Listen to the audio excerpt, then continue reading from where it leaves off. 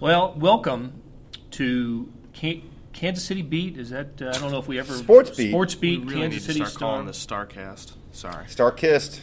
But no mistaking this. It is the World Series edition of the podcast, and for posterity, we are recording this as Kansas City is assembling for a parade in which hundreds of thousands are expected to converge on downtown. So there has not been a celebration like this in Kansas City, well, for 30 years, and everything I hear is today's parade and attendance will eclipse, it'll be twice what it was in 1985, all because of what happened, transpired over the last 3 weeks, a remarkable postseason run for the Kansas City Royals. Andy McCullough, who covered the team all season, is here, as is Vahe Gregorian, columnist for the Star, and myself, Blair Kirchhoff. We're here to talk about the Royals and the run that they made to the World Championship, their second. Andy, what general impressions? What can you say about this team? It's not that they won. That's incredible enough. I think it's how they went about winning. And I saw a great graphic the other day in their percentage. This is a new stat that's been with us now for a little while. What's your percentage of winning during a game? And during 7 of these playoff games, the Royals had at some point in the game less than a 25% chance to win, and a couple of them single digits, and they won all 7 games. Yes. Just think about how good this team might have been if Ned Yost hadn't taken his foot off the gas in September. I mean, just how if they had really turned the light back on. Yeah, I mean, if they had really no, but I was thinking about it now because like if they had played 500 ball in September, right?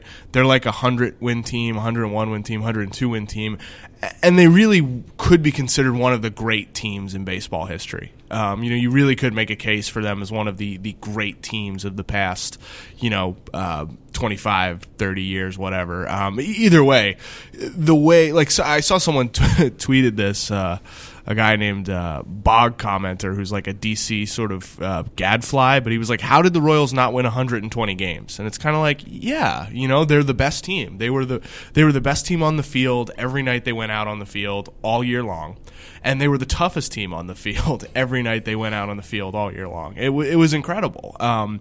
So the way that they won is definitely it's surprising if you think about it, that they led in like 11 innings in that World Series, and they scored almost all their runs after the 7th inning. But look, those innings count. It doesn't mean they got lucky. It doesn't mean the other team like sort of choked or something like that. It just means the Royals put so much pressure on opposing teams that at some point someone's got to break, and the Royals this season really never broke, and it's a tribute to them. I mean, they really are one of the, even if their record may not show it, I mean, they really are one of the great teams in recent memory. That makes me think of something, Andy, and we were going to be talking about this topic no matter when the Royals finished, whether it was they burned out in the first round or they won the World Series. But back to that whole point about the taking the foot off the pedal, the retooling. My point of view on this was always going to be you measure the usefulness of what they did in September by what they do in October and November, as it turns out.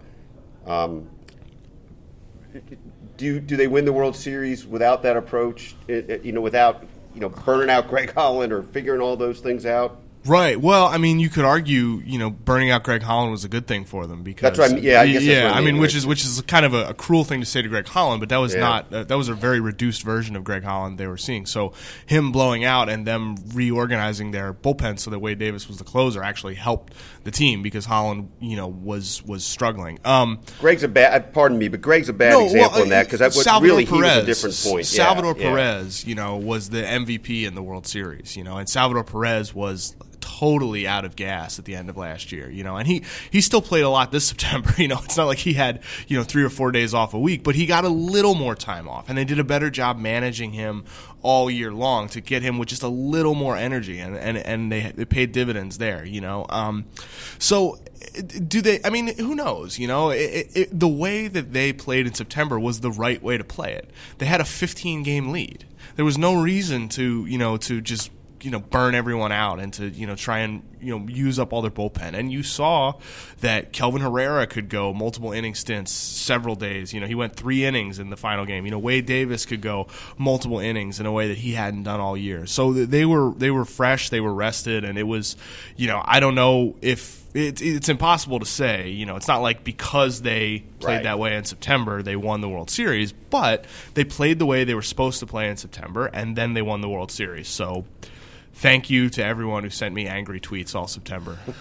Part of the reason few of the games anyway that could be that explained their September performance was Johnny Cueto, and that's right. And his handful, was it 5 in a row poor starts that he had? 5 or 6. 5 or 6. It was and so boy, for a good 6 weeks or so, Royals fans thought they were sold a bill of goods on Johnny Cueto, and it looked that way. Not just on the road, but when he pitched at Kauffman Stadium as well. But speaking to the move that the Royals made, not only to obtain him but Ben Zobrist, paid off wonderfully in the postseason. Just Johnny Cueto's 2 starts in the postseason were the 2 best starts by a Royals starter. His start in Toronto was the worst. Right. And then Ben Zobrist, if Salvador Perez wasn't the World Series MVP, I think a case could have been named for. Yeah, Zobrist was tremendous. I mean, Zobrist was such a great addition. He was exactly what the team needed. I mean, that way, he made their lineup deeper. He was a great hitter for them. He was fantastic in the postseason, and he took their biggest weakness, which was second base, and turned it into a strength. And defensively, they lost a little bit with Omar Infante, but Omar Infante was the worst hitter in Major League Baseball this year. And just because he was a decent defender should not make that acceptable for a team with championship aspirations. And so getting Ben Zobrist sort of deepened the lineup in a way that really made it dangerous, because all of a sudden, now you have Alex Gordon in the 8 hole, and Alex Gordon's probably never going to hit 8th again. Some team's going to pay him $20 million to bat 3rd next year, maybe, or 5th or whatever. But to have Salvador Perez 7th and Alex Gordon 8th. Roger Angel described it in the New Yorker as the toughest row of outs he could remember in recent memory, and that may be true. I mean, they didn't have a one superstar type hitter, the way that Buster Posey was, or David Ortiz, or Albert Pujols or something like that, or another recent World Series winners. But they 1 through 9 were so deep, and Zobrist was so crucial to that. The thing, to circle back to Cueto, the thing that's fascinating is whatever the history books or the internet history books look like in 25 years, it's going to have this dramatic, postseason with these 2 great wins there, and we'll probably forget about the Toronto meltdown ultimately. But I don't think there would be any clamor for anybody in Kansas City to keep him here, and yet he did the exact thing they needed. I mean, 2 of the most important games in Royals history, the guy was at mastery. Yeah. I mean, it's one of those where you're. I imagine fans are very, very happy with what he contributed, and they never want to see him ever again. Just go make a ton of money somewhere else, and just God bless you, go with God, but please don't ever come back here, you crazy person who drove us nuts. After Game 2, Lorenzo, and I think the Kansas City Royals may slightly agree with that. Well, I think they do, and this was I don't know, maybe it was a bit of a Freudian slip, but after Game 2, Lorenzo Cain said, he doesn't want to see him pitch again. And what he meant was that they didn't want to come back for Game 6. But you kept sort of thinking, I don't want to see him pitch again. It was really like, I hope I never have to see you pitch again, because those are the most tense days imaginable. There was just, with Cueto, there was just a lack of I guess consistency is the right word, but just with reliability. With Volquez, you know what you're going to get every single time with Edison Volquez. He was going to give you 6 innings and 2 to 3 runs, and you could bank on that. And that in the postseason is very reliable because you're not going to be dumped in a 9-run hole all of a sudden. And you also know that he's probably not going to throw a complete game, but you have an expectation of what you're going to get, and you can build your sort of strategy around that. And I think that's really, really valuable. You look at the Giants last year. What they had with their starters. They had guys who were somewhat reliable, and then Madison Bumgarner. So it's an underrated. Reliability is an underrated skill, I think, in baseball. 3 games and 7 innings into the playoffs for the Royals, I found myself making plans for the weekend, in next weekend in college football, and what games we were going to cover, and that took us into the 8th inning of Game 4 in Houston. Royals were down 2-1 in the series. The Astros were going to put it away, and that was the first of the memorable comebacks for the Royals. That was the game of the 5 straight singles started by Alex Rios. That was actually the second comeback. Well, they came back in Game 2. Right. This was the 1% chance of winning comeback, or some absurd number like that. But I think it was after that game that I thought, they had experienced, like the wild card game the year before. That was their near-death experience, and I think a team gains a resolve from that and some momentum.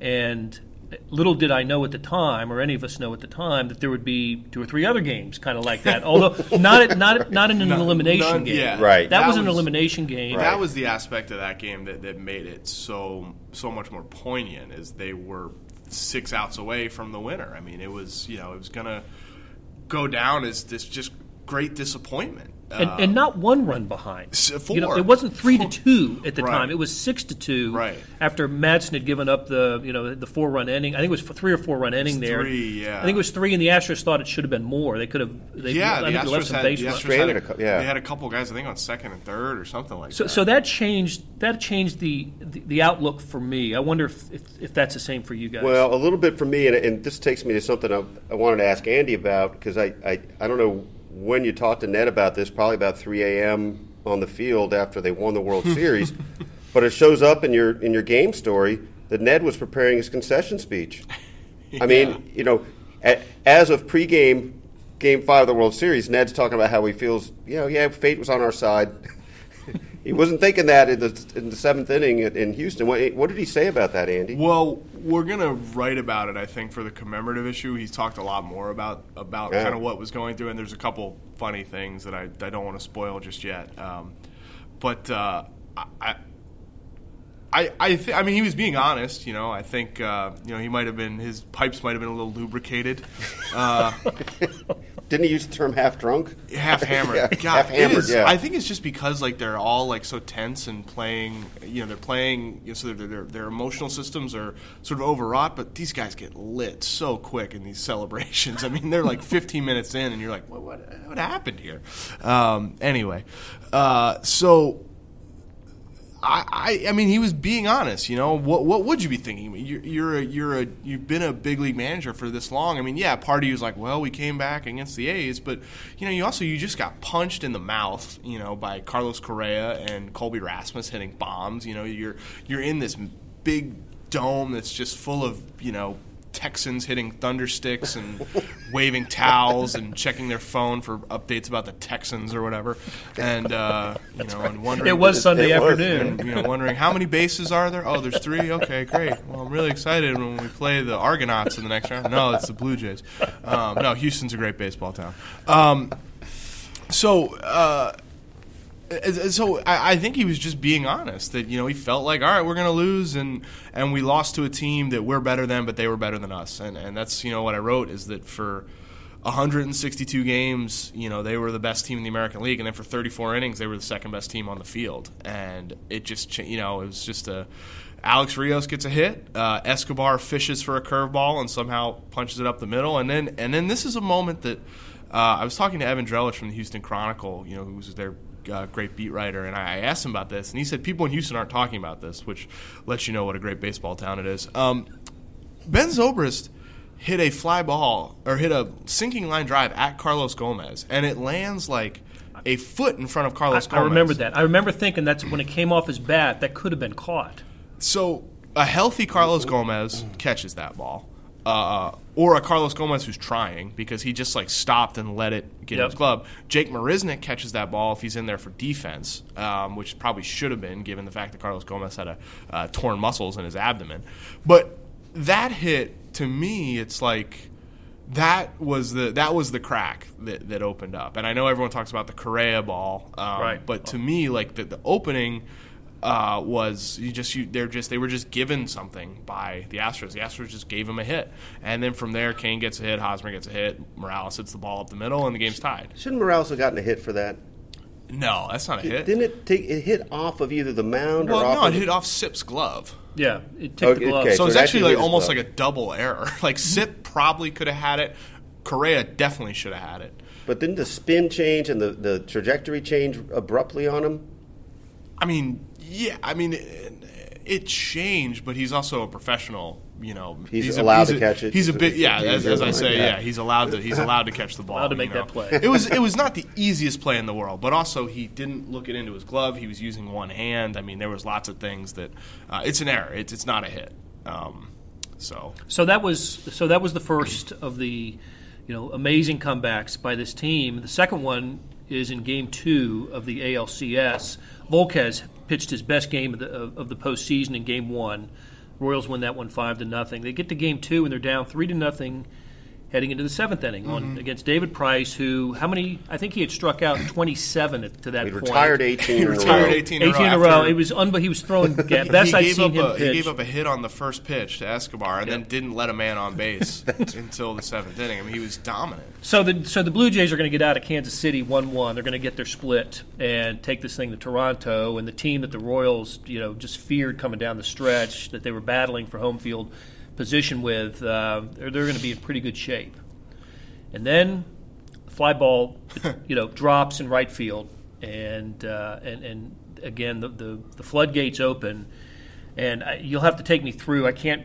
The one thing I remember about that inning was Alex Gordon's double that ended up breaking the tie. I think it scored Moose. I can't remember the sequence of hits. I guess it's. Well, here's what Kane. I remember. It's Kane and Hosmer both going opposite field, which to me was a little bit significant because, going to a little concentric circle here, after the game I bumped into Johnny Gomes and was talking to him about that inning for a second, and he was like, anybody who thinks that inning happened because of Zobrist's hit is an idiot. Yeah.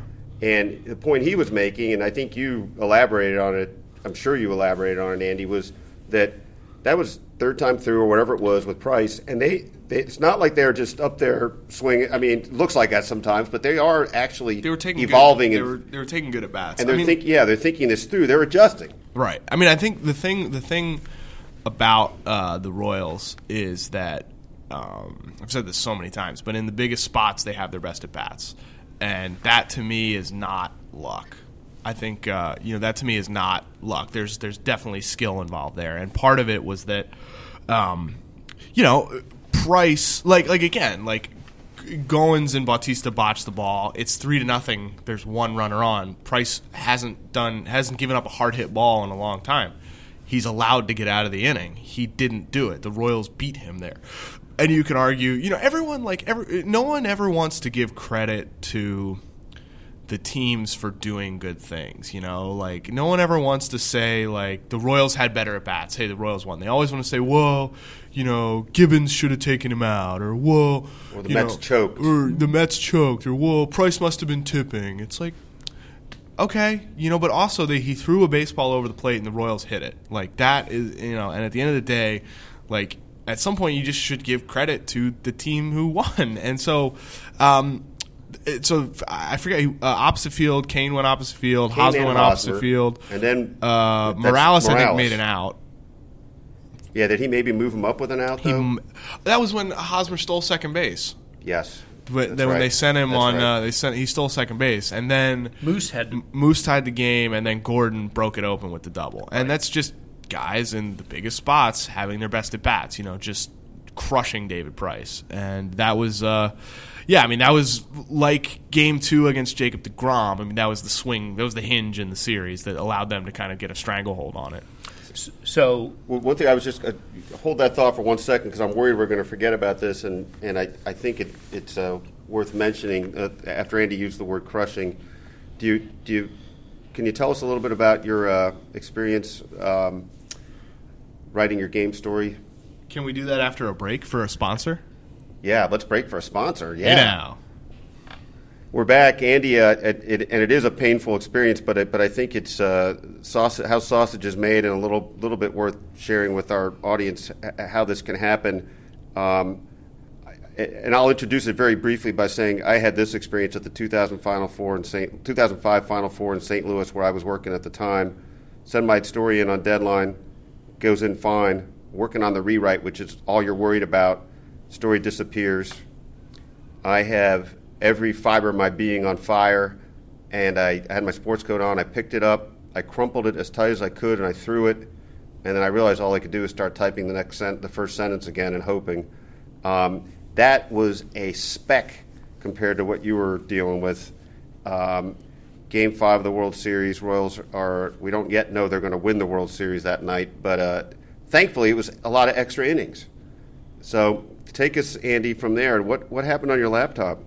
Yeah, so I was using my I'm looking at it now, my MacBook Pro, and I was in Microsoft Word, and I had like 1,200 words written of running, and this is, and I didn't have a lead yet, obviously, because you don't know what is going to happen in the game, but it's 2-2 in the top of the 10th. You sort of figure the Royals are going to probably pull it out, because it's a battle of bullpens, and they have a better bullpen, and so bottom of the 10th, actually, which makes it even worse now that I think about it. And every word on my screen turned into an asterisk. I'd never had this happen before. Like, literally every word turned into an asterisk. And it was not your intent to write paragraphs of asterisks at that point, was it? I've thought about it. It was better than what I wrote. I mean, it was good. Those were good. If you could just find a top or one sentence to set it up, it's brevity is the soul of wit, and so to have 1,000 asterisks is better than whatever crap words I had. So so I'm just looking at my screen and I'm like, well, that's interesting. Just hoping that it'll. Control Z is going to get it back. Well, I'm just like looking at it and I'm like, did I click something? I'm like, I didn't click anything. I'm like, okay. So I hit Control Z and then some asterisks disappeared. And I was like, okay, well, so that's not going to fix it. Like, I hit Control Z a couple times and it just asterisks started to go away. So it was clearly taking away the text I'd written. And so then I was like, well, this is a problem. And so then I was like, well, all right, I copied and pasted it and put it in text edit, and it was still asterisks. And then I copied and pasted and put it in Gmail, and it was still asterisks. And I'm like, well, this is interesting, and I'm not like really panicking, I guess, because you just have this calm with technology where you're like, well, it's it'll fix itself. It's there somewhere. It's going to come back. Right. You're like, I trust that Skynet will fix this for me. So then I was like, all right, I think this is where I made a critical error. Is I saved it, closed the file, and then tried to reopen it. And then I realized as soon as I reopened it that I couldn't Control Z anymore. So I'd run out of. So maybe it was 6 Control Zs away and not 4 or whatever. So then that was when I sort of panicked and started to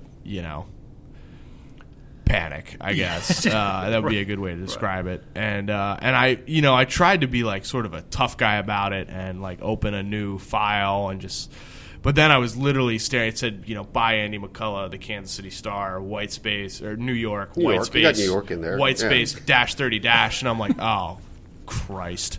Like, I was like, as soon as I like looked at the screen, I was, my hands started to shake a little bit. Because this is, it's like, I'm pretty prideful in my work, and I want to do a good job, it's only the biggest game in Royals history. I was struck by that thought because I don't know how much of this you're processing at that moment, but probably you are processing part of that. You'll cover bigger things. You'll write more important things. I don't know what they'll be going down the road, but at this moment, you're quite conscious, as Blair would call it, the time capsule factor here, and this is as meaningful a thing as you can possibly do in our business. Yeah, I mean, this is why you get into the business, is to write the main bar for the hometown newspaper when the team wins the World Series. I mean, that's why that's what you want to do. You know, that's why I came to Kansas City, is because, you know, I felt like if the team was good, you know, there'd be a way to make an impact here that was pretty much impossible where I was in New York, and so. Yeah, I mean, to like see that all disappear, that was not fun. And so I was sitting next to Mellinger, and you know, and Sam was he was like, "Oh, that's weird, man." And then he kind of like went back to doing his work, and I was like, "No, Sam, like I'm really like up a creek here." And then, you know, he started to, you know, so I went and grabbed Chris Fickett, our sports editor / podcast engineer, and tried to ask him for help, and he was useless. No, he. I mean, it was the sort of thing like no one knew what it was. Like no one had ever seen this that you know, was at least in that corner of the press box. Barry Zvaruga from the Washington Post was like walking by to go get a drink, and he looks at my screen and he's like, "Good luck with that," and you know, just like walks off. You know, I was aware of some commotion in front of me, and I thought I better just stay away because I'm not going to help. Yeah, that was, and I might add to the fury. And Chris was on the line, I guess, with the tech department here, trying to figure it out, and everything they, you know, came up with. And this was like, it took like, what, like 7 minutes, like 8 minutes? It wasn't like half an hour. It was a pretty... The Mets could have won the game. Yeah, I mean, that was the... Like, thank God for the Royals bullpen. I mean, otherwise this would have been really embarrassing. But so Chris, like, you know, tried to help, and then at some point I just kind of... We just realized that we weren't going to get it back, and so, you know, I just was trying to figure out, you know, because you have, like... You know, when I'm writing this game story, it's 12,000 words, 1,200 words. Well, it feels like 12,000 words. It reads like 120,000 words. But, you know, you wrote some of them at 5 p.m., you wrote some at 8 p.m., you wrote some at 10 p.m. You know, right. It wasn't written off. So I've forgotten what I wrote, you know. Like, I had it the way I wanted it, you know, when I wrote each paragraph, but then I just went like, well, I'll never have to think about that again, or, you know, I'll come back to this in 6 hours and it'll be fine. And so I was just, you know, I was sitting there talking with Sam, and he was like, hey man, just like, you know, focus on the three big things in the game. You know, he's just like Volquez, Harvey, the comeback, you know. And so I just went and just kind of put on my headphones and cranked up, what's that song called? I'm thinking about a lot of songs that might fit there. Well, while you're thinking about it, let me just express the idea that I'm stunned that Sam offered some useful advice no, here. This was, I mean, I don't know if you wrote a column or anything, but that was... Well done, Sam. Good job. Sam, paying the price for missing the podcast, although we'd say it if you were here, too. Yeah, we'd be way more cruel. Actually, that's actually some really good advice from yeah, Sam. it was good, and it just kind of was like a focusing, just like, hey, like, just do these three things. And so I put on, it was Dancing on My Own by Robin. I don't know if you ever heard that song. It's by a Swedish pop lady, pop icon. And so I put that on, and then for about 15 to 20 minutes just rebuilt everything I had and kind of just tried the best I could to remember what I'd written and just kind of... What was the very first... Do you recall what was the very first thing you typed? I mean, to me, this is very interesting. I mean, how you resurrect... I typed it was something about Harvey in the fourth inning, because I remembered the sequence. I remembered what I'd written to describe Harvey's arsenal, so I started with a graph about, you know, how like his fastball reaches triple digits, you know, or can approach triple digits, his slider sits 90, and then I was like, okay, the next paragraph was about how he struck out the side in the fourth. And it's like, you know, and so then I kind of got into a little bit of a rhythm there. I had a paragraph about like being in the dugout pregame that and then once I just kind of found a rhythm, and then like after about 15-20 minutes I had like 800 words or so, and then I had a 300-word chunk that had been sitting in another Word document relating to the Astros game that I was able to weld on, but I couldn't really put that in the running if they lost. So that, you know, so But you had command of your pitches again. Once I got that 800, you know, the 800 of like, this was like C matter, you know, at this point. Like once I had that, I was good. And then that took 15 minutes or so, Chris? I don't know, 20 minutes? Yeah. I was shocked. He came back up to me after, you know, in an apoplectic fit. And then 15 minutes later, he says he has 800 words. I'm like, yeah. Really? Yeah. Oh, shit. Yeah, I mean, I didn't know it was physically possible I to don't- just yeah. type 800 words. I in couldn't type 15 800 minutes. asterisks Right. that fast. I mean, So Yeah. So that was fun. So But that had happened. That Hosmer, they had tied the game at that point, Yeah. right? So this was we're in extra innings. This was after Hochevar went in the game in the bottom of the 10th, and I remember, and I was actually feeling pretty good because I was like, I had everything where I wanted it to go, and it's just one of those we're like, all right, like we'll just see how it ends and we'll be good, and then it just completely went to hell for about 30 to 45 minutes. So that was fun. So I enjoyed my night. well, you're covering a team built on comebacks. That was the signature work of it. Yeah, exactly.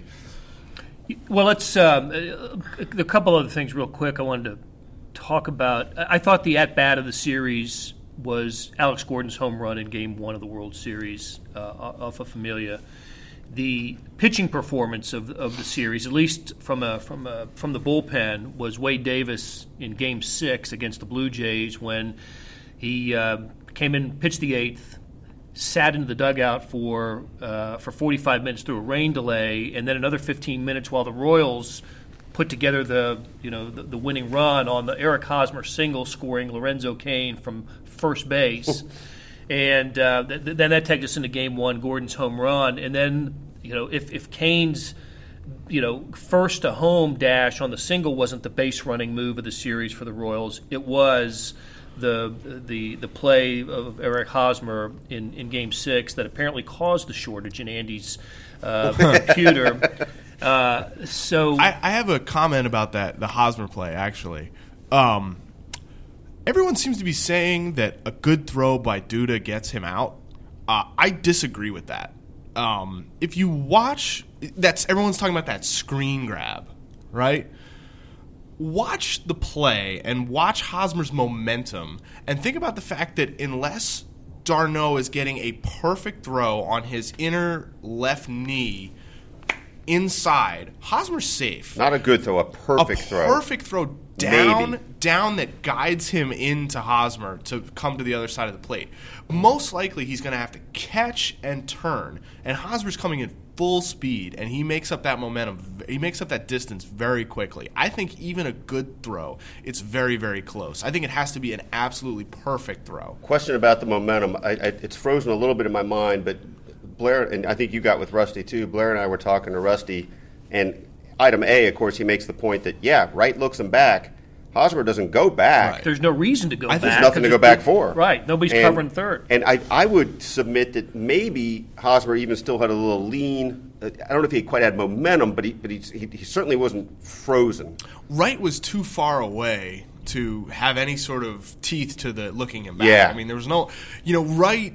It's understandable, but Wright, that's not Wright's ball. No, Flores has to take the ball. If in that Flores takes the circumstance. ball, he can look him back completely. Ooh. Wright's on the bag, and no run scores. Is the better play there? Should Wright have just run at Hosmer? Should they have said we're not going to let that run happen? No, because you're not expecting him to go. It's not a play where you traditionally go with a non-speed player like Hosmer. Hosmer's not a Terrence Gore type. I mean, just to run at him, he's safe. Or just not to throw it and just say we're not going to let you But score. then all of a sudden you've just given up an out. Yeah. And how many outs were there at that point? Were there two? Just the one. No, there were. The I one. thought there were two. No, there was Wasn't one. Hosmer There There was was ended the one. inning? one. The because second there was out an was out the at play at first. first. Yeah. Yeah. So there's That's right. one out. It would have been a and- game-ending double play if they had Right. thrown So there's Hosmer out one of the out, play. and all of a Right, sudden you're right. putting That's the right. winning run on base. You're just because you don't want to give up the run at third. I mean, That's hindsight. yeah, thinking that's not a play. only. That's It's not a play that you would make. any baseball player makes. Yeah. Flores has to make the play. Wright has to get back to third. They Right. got plenty of time to make the play because it's Perez. Who It's hit the a ball. tough one. I mean, it's a tough. Wright's instincts is the charge. I mean, David Wright was once a great third baseman. Is now not a very good third baseman. You can see it. Is he not a good third baseman, or is it just his arm? Is It's it both. all I mean, around? he's just. I mean, David Wright's had a fantastic career, but he is not the player he once was Yeah. in every aspect of Yeah.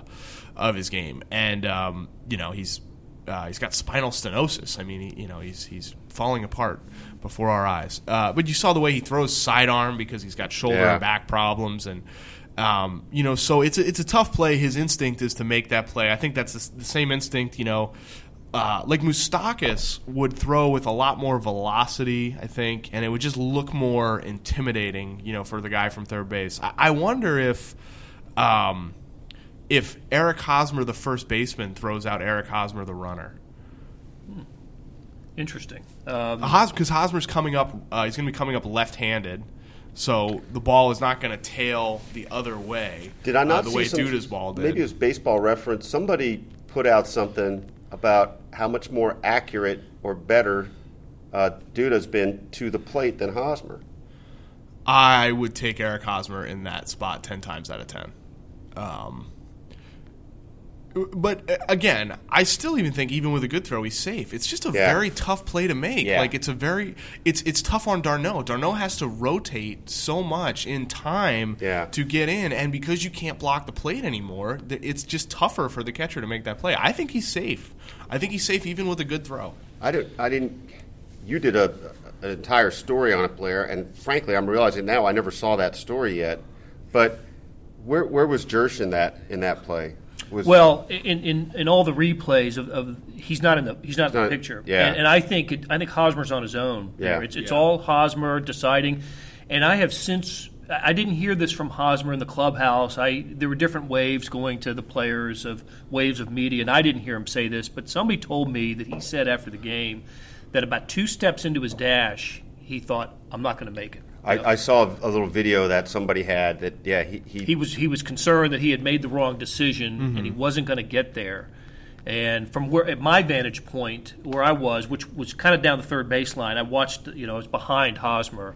I didn't think he was going to make it. I thought, boy, they got the Duda had the ball and was starting to make his throw, and Hosmer still seemed to me to be about 30 feet from the plate, 30, 25 feet from the plate, and I'll trust Andy when he says take a great throw to get him. And it would have taken a very good throw. Watch the replay, and I know it looks distorted because d'Arnaud has to yank his body across to get. But just watch, even if he's so easily safe that even if d'Arnaud catches the ball to where it was thrown, I think he's safe. Well, I definitely think that's true because of where the ball was thrown. So the ball's so far away. Even if it's not that far, but d'Arnaud still has to move his body across himself to catch it. Even if it's close enough that he can catch it, I think he's safe. And that just made me think that it has to be perfect, and he still has to spin. He still has to spin and get there before Hosmer. He's a stationary target. He's a stationary object. Hosmer's a moving object, and he's gaining steam. Hosmer's a good runner once he gets going. He's not quick, but he goes first to third very well, for example. So once he gains momentum, I think he's safe. I know it looks bad, and obviously it's a terrible play for Duda, but I think he's safe with a good throw. Well, and at that point it just tied the game, but for all intents and purposes, I thought that's it. The Royals will find a way now to win it in extra innings, and finally they did in the 12th with the 5 runs in the 12th, and the celebration was on at Citi Field. I heard somebody say, "Boy, I wish there had been a 6th game so they had won it in Kansas City like they had won all the previous series." I said, "No, you don't. You win a series the moment you can win a series, right. And you don't, and it was I was impressed by the number of Royals fans who were at Citi Field. By the end of the game, they had all come down to behind the Royals dugout, and there had to have been 2,000-3,000 Royals fans who had found their way to New York and gotten in the game. So, how it's still kind of it's all fresh in our memory now, and I think we've covered the highlights. But how will this team be remembered? I know we're going to have to let some time pass, and but I think that we've heard, those of us who have lived here in Kansas City, we've talked to the players in the '85 team, and they are so fondly remembered. We all know them. We've seen a lot of them the last couple of years. Brett and Frank White and Willie Wilson, and those who were kind of away from the team for a while have reconnected. I think there will be a connection between this town and this team for a long, long time. I think so, and I think Andy will be able to elaborate on this better, but I'm just struck by a couple things, one of which is that maybe it's because of social media, maybe I don't know what it was like back in the day, but there is a they're woven in with this town already because of their age, because of the enthusiasm of the town, because they're out here among us, and they were like that in '85 too.